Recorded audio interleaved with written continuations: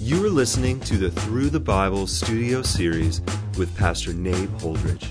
Join us as we continue our study through the New Testament book of John. Here's Nabe. Well, John chapter 11 is a bit of a turning point or a hinge in the book, the Gospel of John. And the reason for it is very simple. In this chapter, Jesus is going to work the greatest miracle that he has ever performed to date. Obviously, his own personal resurrection is yet future. But here in John chapter 11, Jesus is going to raise Lazarus from the grave.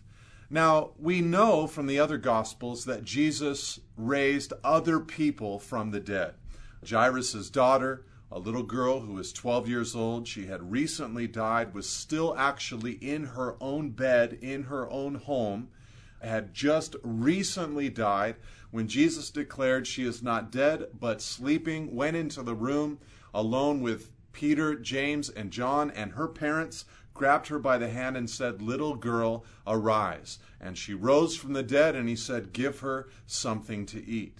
We know also that one day Jesus in the village of Nain was there and saw a funeral procession and a weeping widow mother weeping over her son who had died. And he was on the way to the grave to be buried. And Jesus spoke to the body, and the young man arose from the dead. But here in John chapter 11, the miracle of resurrection is taken a step further, in the sense that you have a man who is full grown in Lazarus, who is fully dead, and goes through the entire burial process and is in the tomb for a period of 4 days before Jesus resurrects him. And so it's a pinnacle miracle. Now, the timing of this miracle couldn't be more perfect, because the Jews have already at this point rejected Jesus in many ways, but in one sense, in a threefold way. You might remember that it tells us in John chapter 5 that they sought to kill Jesus because he claimed to work on the Sabbath because his Father was working on the Sabbath. In John chapter 8, they sought to kill Jesus again because he said, "Before Abraham was, I am," a clear statement of divinity. And then in John chapter 10, they sought to kill Jesus again, picking up stones to stone him because he said, "I and the Father are one." And so these statements of deity, these statements of divinity, these statements of unity with the Heavenly Father were getting Jesus into serious trouble. But there was a threefold rejection now of Jesus. And so when we get to John chapter 11, what we're seeing here is that he's going to give a deep evidence of who he says he is. He's been making all of these claims, walking around with the people understanding that he's claiming to be God. This is why they keep picking up rocks to stone him. But after making this claim, Jesus is now going to work an incredible miracle such as no one has ever performed in order to demonstrate that he truly is the one that he claims to be. Now it says in verse 1 of John 11, "A certain man was ill, Lazarus of Bethany, the village of Mary and her sister Martha.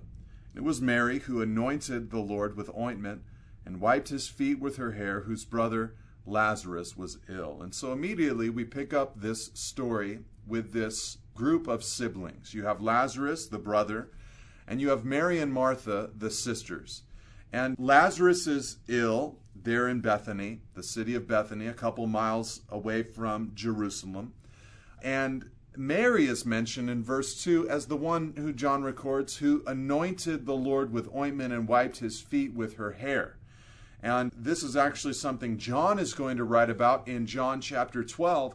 But from his vantage point as he wrote these things, she was already a famous person within the church. And people would have known of this wonderful work that she did, which we will study in John chapter 12, of anointing Jesus' feet and wiping his feet with her hair. And so in verse 3 it says, "So the sisters sent for Jesus, saying, 'Lord, he whom you love is ill.'" I just love the understanding that they had that Jesus was close with and loved Lazarus. But when Jesus heard it, he said, "This illness does not lead to death. It is for the glory of God, so that the Son of God may be glorified through it." As I've mentioned already, Jesus has gone throughout Israel, and especially here near Jerusalem and in Jerusalem, has made these marvelous claims to be the light of the world, to be the good shepherd, to be one with the Father. Before Abraham was, I am. I'm working on the Sabbath because God works on the Sabbath. That's what we do. That's what I do. I am one with the Father. And making these bold claims has gotten him into serious controversy. And now here with this miracle, Jesus says, listen, I'm glad for this sickness. It does not lead to death. It's for the glory of God, so that the Son of God may be glorified through it. In other words, there is going to be great proof and evidence of who he is through this sickness somehow in some way. Now, of course, we know it will be through Lazarus' resurrection, but John is telling the story. Now, in verse 5, it says, Jesus loved Martha and her sister and Lazarus. He loved them. He loved Martha. He loved Mary, and he loved Lazarus. So, in response, because of this love, verse 6, so when he heard that Lazarus was ill, he stayed 2 days longer in the place where he was. Now, I don't know if that set of verses strikes you as slightly odd. It says in verse 5 that he loved them. He loved Lazarus, loved Martha, loved Mary. So, verse 6, in response, he stayed 2 days longer in the place where he was. Because of his deep love for them, he did not go to Lazarus, but remain in the place where he was. We'll see why in a moment. Then, verse 7, after this, he said to the disciples, let us go to Judea again. Now, Judea is where Bethany, the village that Lazarus is in. Judea is also the place where Jerusalem is located. And so the disciples, verse 8, said to him, Rabbi, the Jews were just now seeking to stone you. We saw this in chapter 10. They were seeking to kill Jesus. And they say, are you going there again? In other words, this is dangerous, Lord. And Jesus answered, are there not 12 hours in the day? If anyone walks in the day, he does not stumble, because he sees the light of this world. But if anyone walks in the night, he stumbles, because the light is not in him. Now, Jesus had said something very similar to this in John chapter 9, verse 4 and 5. Right before he took the man who had been born blind and healed him of his blindness. Right before that moment, Jesus made a very similar declaration. You know, there's a day that I have to live in, and there's a night that is coming. And so I must do the works that the Father has told me to do while it is still day.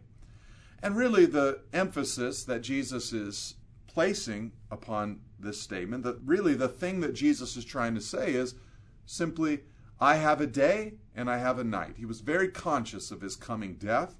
And so he's saying, listen, I've got to, well, it's still my day, go do the things the Father has told me to do. He was very conscious of the will of the Father. And so when it comes to danger in Jerusalem, Jesus is saying, listen, there's a certain amount of time that I'm called to do works here on earth, and there will be a night that comes. I will die. Now, after saying these things, verse 11, he said to them, our friend Lazarus has fallen asleep, but I go to awaken him. The disciples said to him, Lord, if he has fallen asleep, he will recover. Now, Jesus had spoken, verse 13, of his death, but they thought he meant taking rest in sleep. So Jesus speaks to them and says, hey guys, you know, our friend Lazarus, he's asleep. I need to go and awaken him. And he had used similar language with the little girl that had died. He said, she's not dead, she is only sleeping. It's not that Jesus was confused on whether she had really died or was only asleep, but that was the terminology that he used. She's only sleeping. And so the disciples, you know, in one sense, could have discerned what was happening here. Okay, Lazarus is sick. he's now asleep. If Jesus is saying he must awaken him, he must be speaking about something more than just sleep, but actual physical death. But they don't really get it, and so they try to give Jesus a little bit of medical advice by saying, well, Lord, just a tip, if he sleeps, he will get well. You shouldn't wake him up. But it says in verse 14 that Jesus told them plainly then, Lazarus has died. And for your sake, I am glad that I was not there so that you may believe. But let us go to him. In other words, Jesus tells his disciples, guys, he's not really just asleep. His sleep is of the death variety. And I must go and awaken him. And I am glad that I was not there to keep him healthy and to heal his sickness. I'm glad that I'm going to raise him from the dead because your faith and belief is going to be made more firm as a result of this miracle. And therein we see part of the reason why Jesus, when he heard of Lazarus' illness, even though he loved Lazarus and Mary and Martha, he chose to stay in the place where he was for 2 more days. Now, when we do the math of it, in verse 17, we see that Lazarus has been in the grave for 4 days by the time Jesus has arrived. It actually appears that by the time the messenger got to Jesus, Lazarus had already, back in Bethany, died. By the time Jesus even heard word, Lazarus was already dead. And so this postponement of Jesus in going back to Bethany was by design. And here was the design. The design was to deepen the faith of the disciples. To deepen the faith of the disciples. He was wanting to do this work inside of their lives that would ground them and found them and deepen their faith. The thing about the Lord is that he was able to look into the distant future and see what these disciples were going to have to endure. He saw the persecution that would have come upon them in the book of Acts. He saw the great violence from the Jewish authorities and from Rome itself. He saw the difficulty that they were about to go through, and he knew that in order to go through that kind of difficulty, their faith would need to be incredibly deep. There needed to be a rock-solid foundation underneath them in order to be able to stand in that day of trial. And so Jesus was behind the scenes using this illness of Lazarus in order to deepen the faith of all of his disciples, of all of his followers. And I just love this because, obviously when Martha and Mary sent for Jesus, in their mind, they're wanting Jesus to come and heal their brother Lazarus. That's a very simple request. And I think in one sense in their minds, they were probably thinking to themselves, this would be the best thing. Why wouldn't the Lord want to do this? But I've just found in life that there are times where the Lord is busy, steadily, working behind the scenes, doing things that I cannot see, that I do not understand, for the greater and the greatest good inside of my life. As of course it says in Romans 8, verse 28, that God, for his children, for his people, uses all things together for good. Even if we can't see it in this life, what we understand is God uses every trial and difficulty and piece of evil even in this world that occurs within and around and upon our lives. He uses it for his good in the sense that he is glorifying us and turning us into the image of his Son.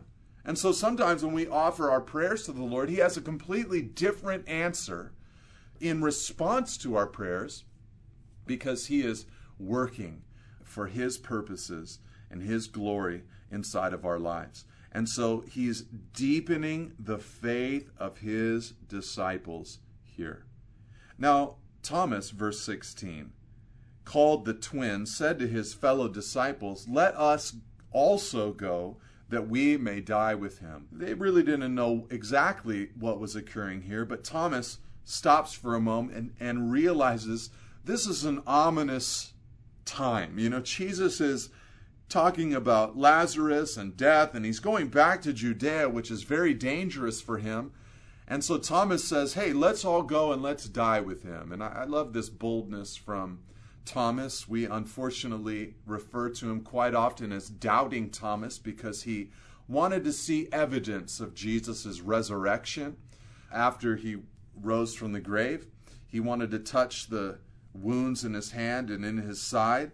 However, here at this moment, he's very brave. And he says, let's all go that we may die with Jesus.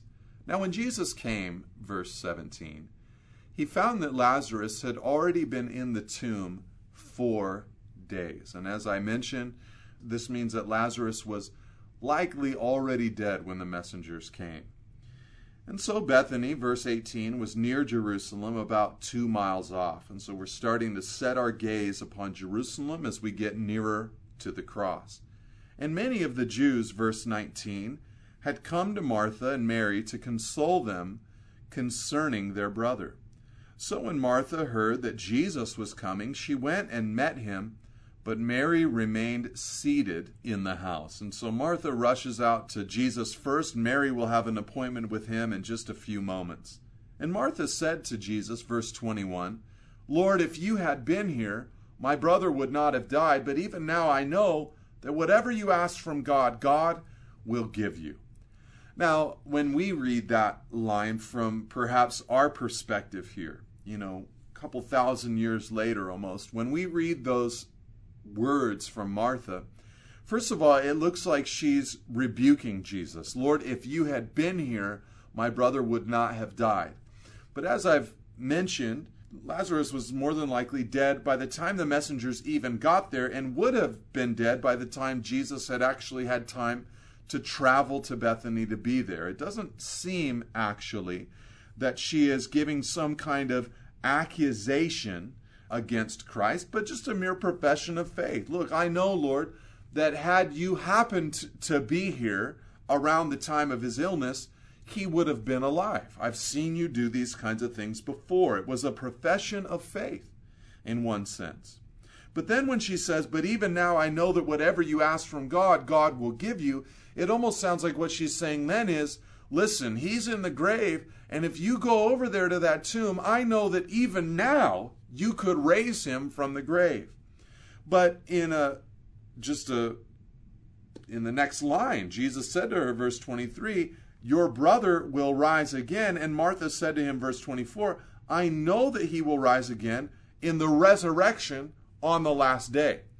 And so it doesn't really appear that Martha is anticipating a resurrection here and now for her brother Lazarus. I think all she's trying to say to Jesus is, look, you still have power from God. I'm not trying to say that that has been diminished.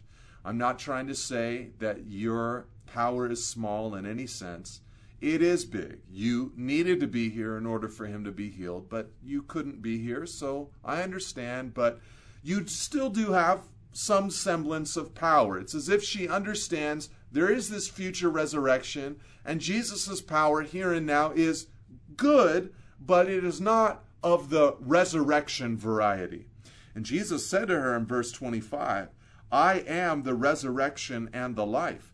Whoever believes in me, though he die, yet shall he live. And everyone who lives and believes in me shall never die. Do you believe this? And she said to him, yes, Lord, I believe that you are the Christ, the Son of God, who is coming into the world. Now, this is a marvelous statement from Jesus. He tells Martha, he says, listen, I know that you're professing a future resurrection, but here's what I want you to see. I am the resurrection and the life. There is no resurrection without me. And then he says this very interesting statement. It's a paradox in many ways, because he says, whoever believes in me, though he die, he'll live. Whoever lives and believes in me will never die. Do you believe this? In other words, he's saying, if you believe in me, though you die, you'll live. But if you believe in me, you'll never die. You'll only live. And Lazarus was about to be a living illustration of this wonderful point that Jesus is making. That his people are a people who, because they believe, even though they die, they will live. And because they believe, even though they die, it's as if they have never died. I mean, you could just imagine Lazarus after he's risen from the grave.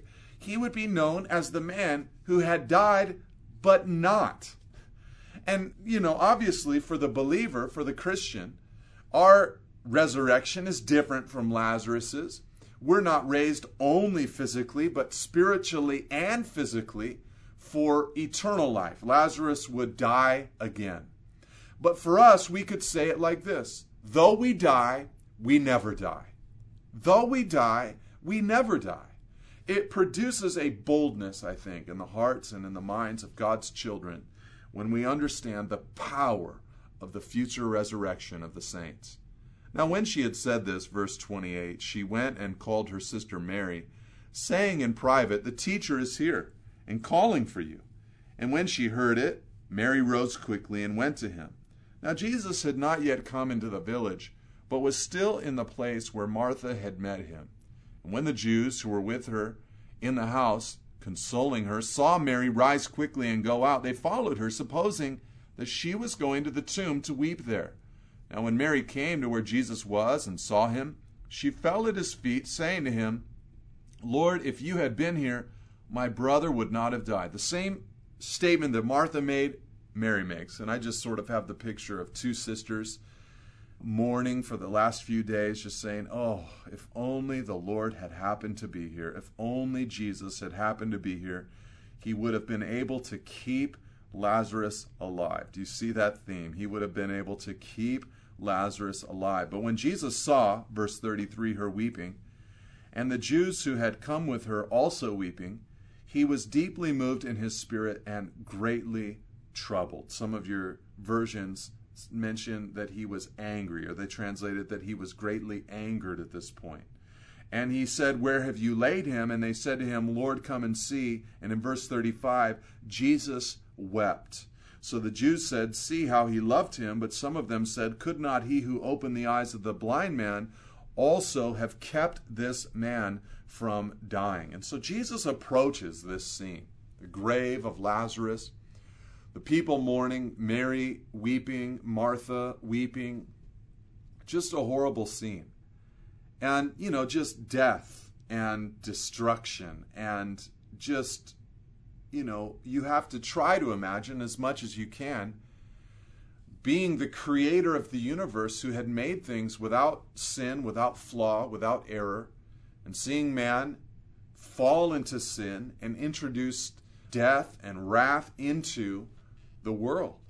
And here you are as Jesus, the creator of all things, the sustainer of all things, watching death in its ugliest, seeing people weeping and mourning. And I think that's why it tells us that Jesus was angry or greatly troubled, moved in his spirit, and why he wept. He's clearly not weeping over Lazarus. In just a couple of minutes, he knows they're going to be giving high fives to one another. He's already announced to his disciples that he's glad for this illness and sickness because the Son of Man is going to be glorified through it. He knows exactly what he's about to do.